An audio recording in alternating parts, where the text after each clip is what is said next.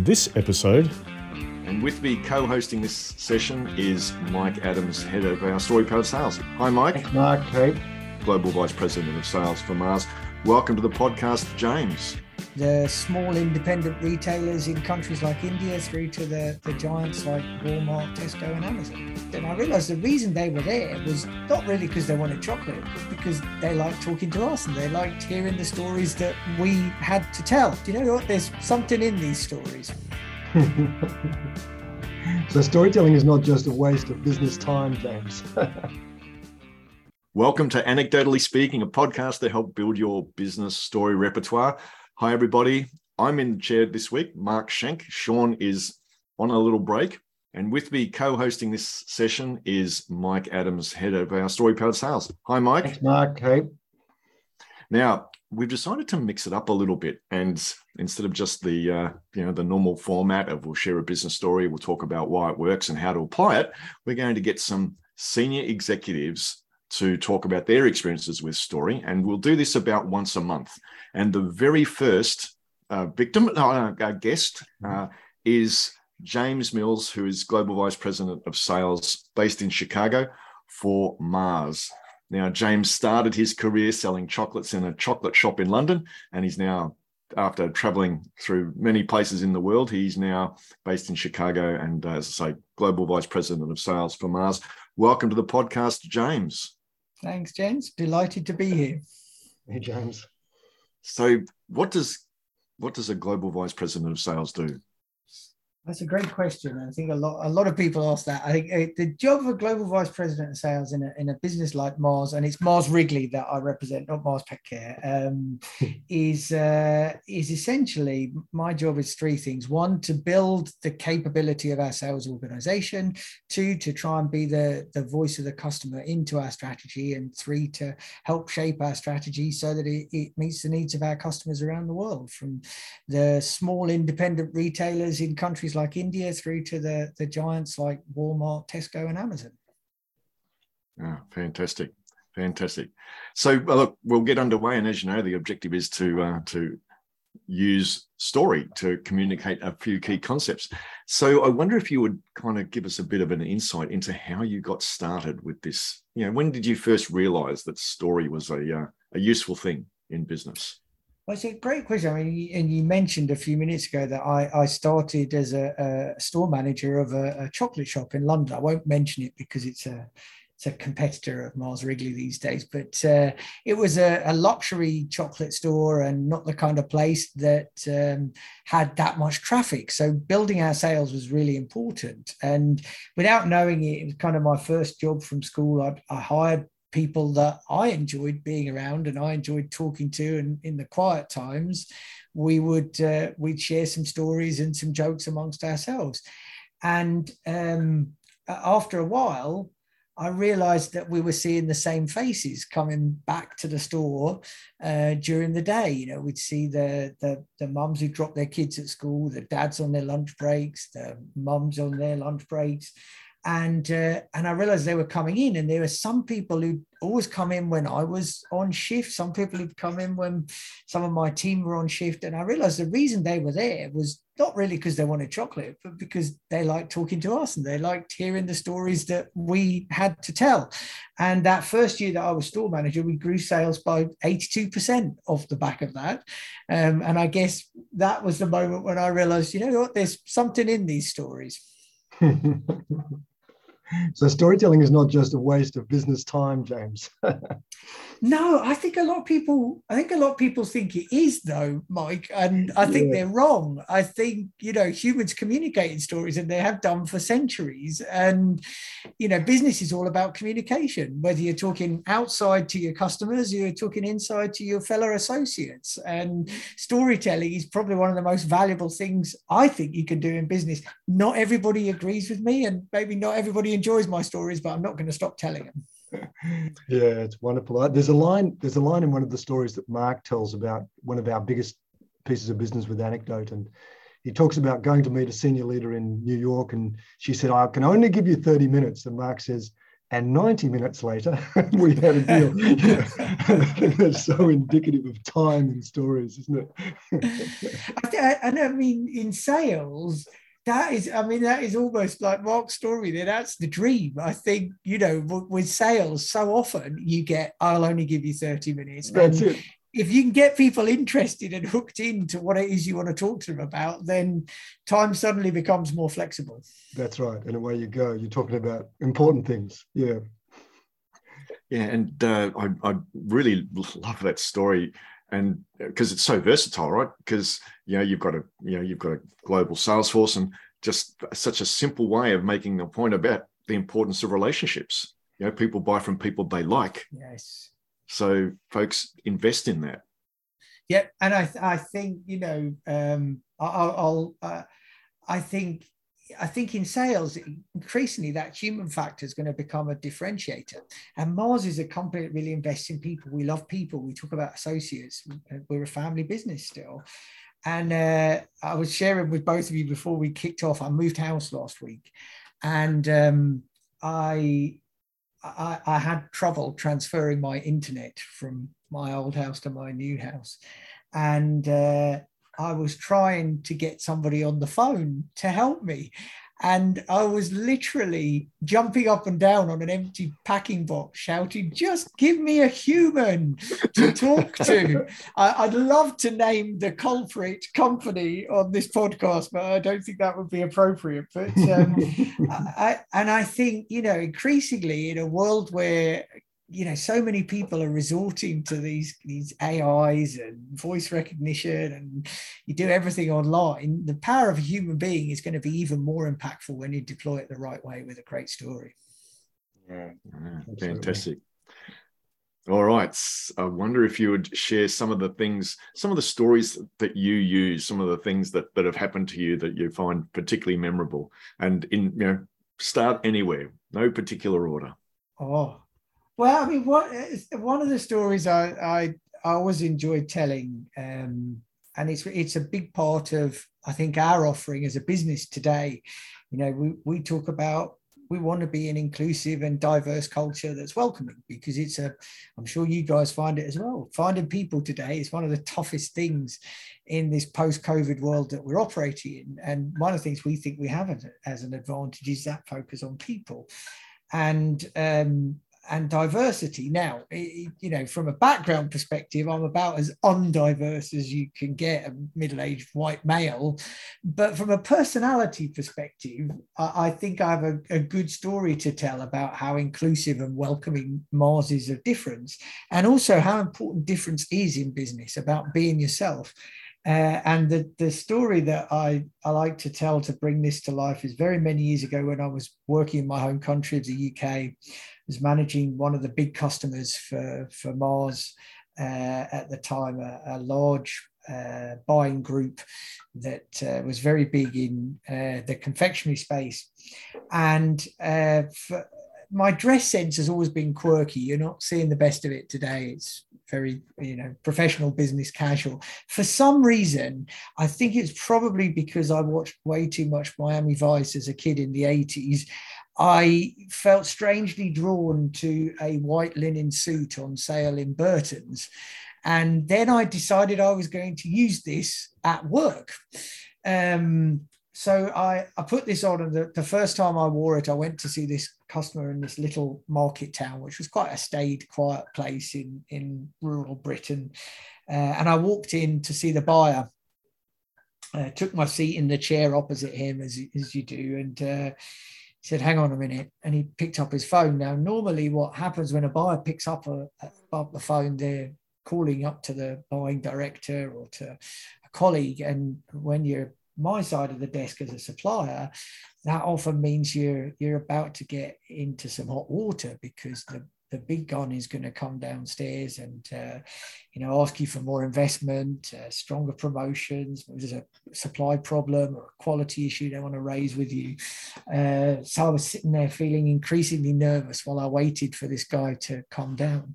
The door opens and he walks in, and the buyer said to the buying director, who at that point I know very well, said, I just want you to see what the guy from Mars is wearing. And they all had a good laugh. And I laughed along as well, which I think is important. You shouldn't take yourself too seriously. But the purpose of the story really is as a result of that, the senior guy never forgot me, always remembered me. And whenever there was a conference, you'd have all the big CPG, FMCG companies lined up, P&G, Unilever, Coca-Cola, Mars. Everybody wants to, glad hand the senior guys and try and push their agenda. He'd always come and talk to me because he remembered me as the guy in the white suit. So I think the moral of the story is don't be afraid to be yourself, and diversity matters, and being different is a good thing in all sorts of ways. That's a tremendous story. And so you share that with your teams and as an illustration? Yeah. I definitely share that with my teams as an illustration. I think,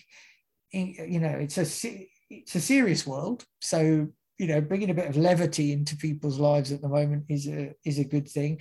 But also it's an increasingly uncertain world, and, figuring out how things are going to go, nobody knows. And the only thing we do know is that, everything we've always done is probably not going to be the right solution for all the new problems we face. So the more I can encourage people to be different, think different, behave different, the better the business results that I think are going to come off the back of that. Yeah, fantastic. I mean, every story we tell about ourselves reveals something about ourselves, and that story certainly reveals your character to your team. And I think it gives them permission to be themselves. It's a great example of a connection story, and a story that did some serious good work for you. Yeah, it did. Yeah, and I can imagine people much more willing, confident, comfortable to come up and and say stuff to you and broach ideas and maybe sound like, hey, I want to run this wacky idea past you, James. Yes, seriously, Mark, I think you're spot on. I think, and I think it's, the more you encourage, and particularly the more senior you get, the more people realize that you're human and you're approachable and you've made mistakes and done stupid things in your career, the more willing they are to take risks, make mistakes themselves, which I think are important. And as you rightly say, the more comfortable they are to come and tell you what they really think. And if you don't know what people are really thinking, it's pretty hard to do business with them. Yeah. It's really interesting from a teaching salespeople perspective, because I like to say in sales that we have three fundamental problems, and the very first one is connecting and building trust. If you don't get past that one, you don't get to the next problem, which is introducing a change agenda, right? And the last one, which is getting them to sign the contract, right? So the first problem, connect and build trust, and it's such a beautiful example of how to go about that. I really like it. Thank you. Yeah, and I think it's also I think humility, vulnerability is a really important thing as well, in that, like, it's so easy to fall into the trap of when you're the boss thinking you have to have the answers, and most of the time you don't. You just have to have a great team there that feels confident to bring the answers to you. So I think that leveling of the playing field is a good thing to do as well. Yeah, the status play is non-connecting, isn't it? We don't really connect with people that aren't on a kind of status level. So that's how not to connect when you do that. Yes, very much. Yeah, love it. Cool. So any others that come to mind? Well, on a more serious note, another one I tell, and I guess in a global job, I've got a very diverse team of nationalities and cultures that work directly for me. I've got people from the Middle East, I've got people from Europe, people from North America, and then obviously our global sales organization around the world is, it's pretty reflective of the diversity of the world out there. We operate in so many different countries. And one of the stories I do like to tell is about the importance of understanding cultural nuance and how hard it can be to get that cultural nuance, because people aren't going to explain it to you. The only way you kind of figure it out is through experience, through listening, and through empathy. And a story I like to tell is when I first moved to Mexico, and I went to Mexico with Mars, very much to develop, one of my technical areas of specialism, which is category management, category leadership. And I had a team there that was already working in the category space. And I maybe made the assumption, but also, having talked to the people a bit, I figured they were reasonably skilled in the space. So I asked one of the guys to do a project for a customer. And he said, yeah, CFA, yes, boss. And sent him off to do it. A couple of weeks later, I said, well, I haven't seen anything from this individual for a while. Let me check in with him or her. And I said, how's it all going? You're all right? Yeah, all good. CFA, no problem. Be with you in a couple of days. Okay, fair enough. 2 more weeks go by, nothing shows up. So at that point, I brought the associate in, sat them down and said, okay, look, what's going on here? I was expecting this a couple of weeks ago. I haven't seen anything.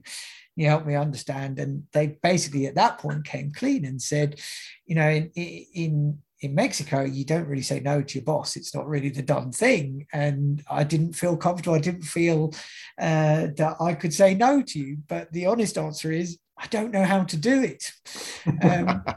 And coming from Britain, that it wouldn't happen in the UK. If you ask somebody to do something they don't know, they're pretty soon going to tell you, okay, yeah, I'll give it a go, but you're going to have to help me. That to me is a great example of cultural difference and how important it is to understand the culture that you're operating in, those unwritten rules.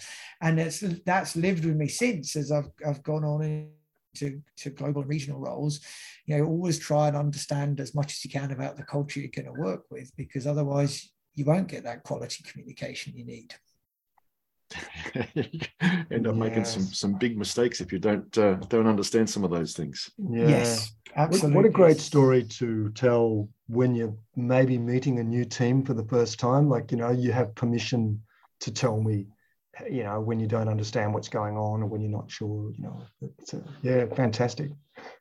Yeah, it is really useful. And in fact, I was doing a town hall on Friday for one of our regions, where there are, they are 5 or 6 different nations working together as a team. I told exactly that story on, I think the question I got asked was something like, what tips would you give us to work better as a team, or something like that. And that was the story I told.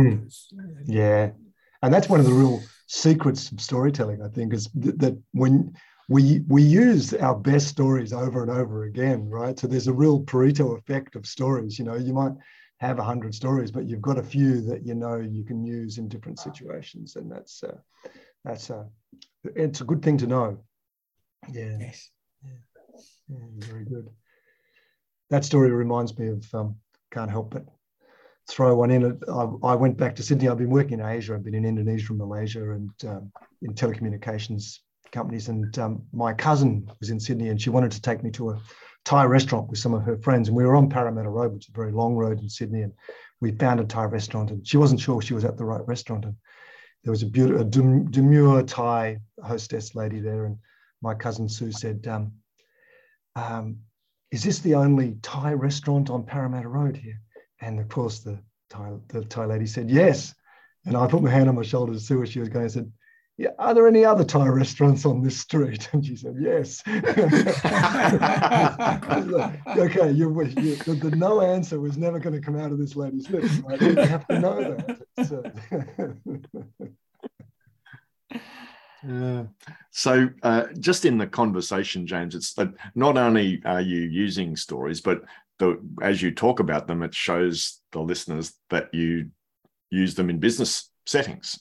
And so that's such a good thing. Is there any advice that you would give to listeners? Imagine, the audience is a bunch of leaders working in a whole bunch of different industries around the world. Any advice you give them about this thing called story? That's a great question. I think the advice I'd give them is probably two things. One, yeah, I think the story has to serve a purpose to illustrate a point. Yeah. And I think if you're just telling the story for the sake of it, I mean, that could be a great way of building relationships, as we were talking about earlier. And there's nothing wrong with that. But I think if you're talking to a group and you've got a subject in hand and the story doesn't clearly relate, or you're not able to draw the line, I think one of the things you guys talk about is, at the end of telling the story, you kind of need to wrap it up and bring home what's the point of it.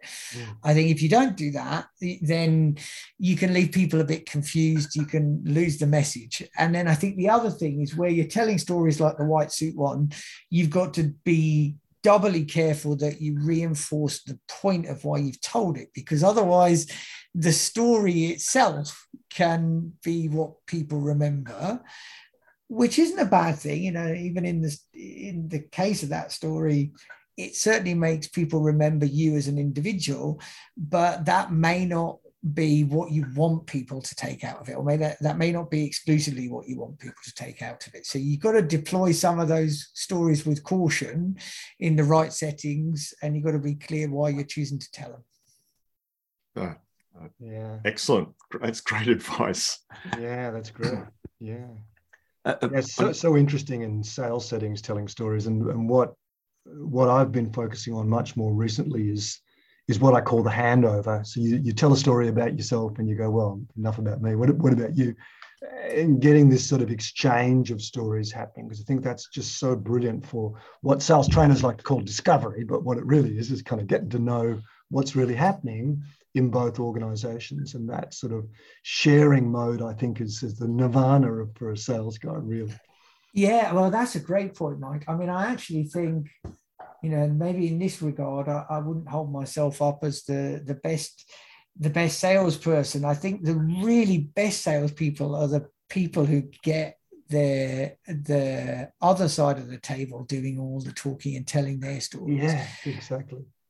Because as you said, I think, business, particularly the type of business we're in, it's not like your old business, Mark, where if you're selling planes to the Australian government, it's about one big deal, and that deal pays your mortgage for the next 5 years. It's a one and done type thing. When you're selling Snickers bars or packs of Orbit, and it's an ongoing relationship you're trying to build, and the more you understand the customer's business, the more that you're able to provide them with solutions through your products and services that meet their needs. So getting them to talk, and I still do this all the time. The very first 5-10 minutes of every meeting, I will always just ask the customer, how's it going?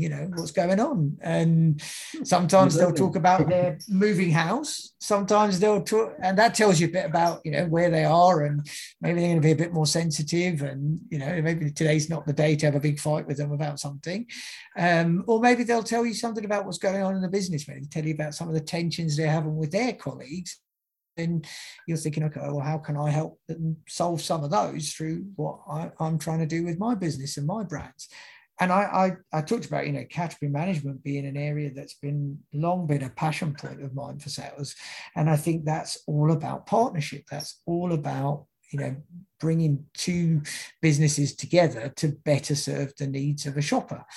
And to really build partnerships, you've got to understand the other business. And stories, listening to stories is probably in some ways even more powerful than telling them. But sometimes you've got to tell your own to get the other side to want to tell theirs. Yeah.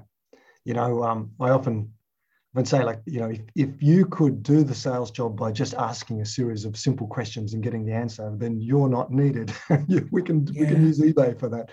So really, serious sales that needs people involves two organizations understanding each other, and it's a kind of a necessary back and forth. And that idea that we could tell a story, to get a story and get a conversation going that helps us each understand each other, I think is such a powerful concept in sales. It's really not well understood. I think a lot of people luck into it, maybe, that, you know, get good at it, but it's really not well understood. Yeah, fantastic. And I think I kind of lucked into it, you know, through that time in retail. It was literally something that, you know, I did naturally. I always enjoyed telling stories, always enjoyed hearing good stories. And, you know, right. Retail, particularly that kind of high-end retail where it takes time and you have a bit of a relationship with the shopper, it's a great place to do that. I think I just fell into it by luck. Yeah. Yeah. And what a brilliant insight to leave our audience, Mark. Yeah. And exactly. So, you, in the course of this podcast, have told 3, 4, 5 different stories, including stories about how you've used it. And so somewhere along the line, you've acquired this skill. And I know that we worked together a few years ago, but you use it kind of consciously and deliberately, and to great effect. And you're now, you know, global vice president of sales for a huge company. Why don't more people? What are the barriers? Why aren't people confident to use this thing called story? That's a great question. I think there's probably 2 reasons. I think it comes back to that point of being yourself. I think, you know, a lot of people try and put barriers up between them, their private self and their business self, and that means they feel reluctant to kind of tell stories, because inherently, as we talked about through the course of this podcast, stories reveal something about the person telling them. And I think in sales, that's a very, you're probably in the wrong job if you're not able to bring some of your real self to the relationship. And then I think the other reason is that people, you know, they're so busy trying to get to the end point. You know, they've got a sales target on their back, or they've got an objective for the negotiation, that they feel like it's wasted time, and they want to get to, right, here's the numbers behind this. And from a sales perspective, again, they're forgetting it doesn't matter what it costs. If the person doesn't want to buy it intellectually and emotionally, then, you know, they're not going to buy it. You can make it as cheap as you like. You can have the best possible negotiation. But if the person doesn't want it, then you're stymied before you even start. And I think the pressure of getting the job done takes them away from investing the time in some of the most critical things that are needed to get the job done, but they can't see it. Mm-hmm. That's right. Yeah. And one of the things I try to coach is to change the objective of the call. If you change your objective, if your objective is, I have to sign the deal, that of course passes itself directly to the client in a lot of subtle ways. But if the objective is, I really want to get their story, I really want to understand what's happening, all sorts of possibilities open up, you know, and it's a mind change about what it is you're trying to do. And it's wonderful. That's a great way of characterizing it. And I think, you know, I'd endorse everything you said. And any success I've been lucky enough to have as a salesperson has come from, again, I think I was just lucky. I'm nosy about people. I'm curious about people. So it's quite easy for me to go in and waste time, in inverted commas, finding out where the other person is at. And, you know, that's probably a really great takeaway for anybody listening to this that's interested in a career in sales. If you're not interested in people, you're not willing to invest time in learning about that other person and their challenges professionally, at least, then you're probably not going to make it. There are some great jobs in finance for you. There's some great jobs in finance. Designing the AI system for the internet companies, that's a great job for you. Yeah. So that is a beautiful place to round out the podcast episode.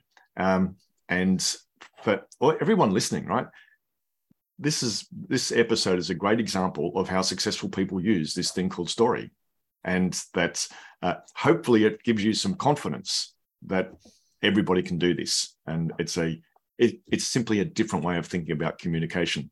So thank you so much for sharing your insights, James. It's been terrific, and terrific to see you again. Yeah, thanks very much. Thanks for giving me the space to come and talk about it. It's been a joy to be here. And if you're a different person, you fancy wearing a white suit, then there's always a home for you at Mars. And thanks, Mike, for also being here. And I'm just wondering, Mike, if you were about to jump out and get yourself one of those Don Johnson suits. Yes, I have to confess, I don't own one anymore. That's right. So thanks, everybody, for tuning into this episode. And, of course, join us again next week for another episode of How to Put Your Stories to Work. Bye for now.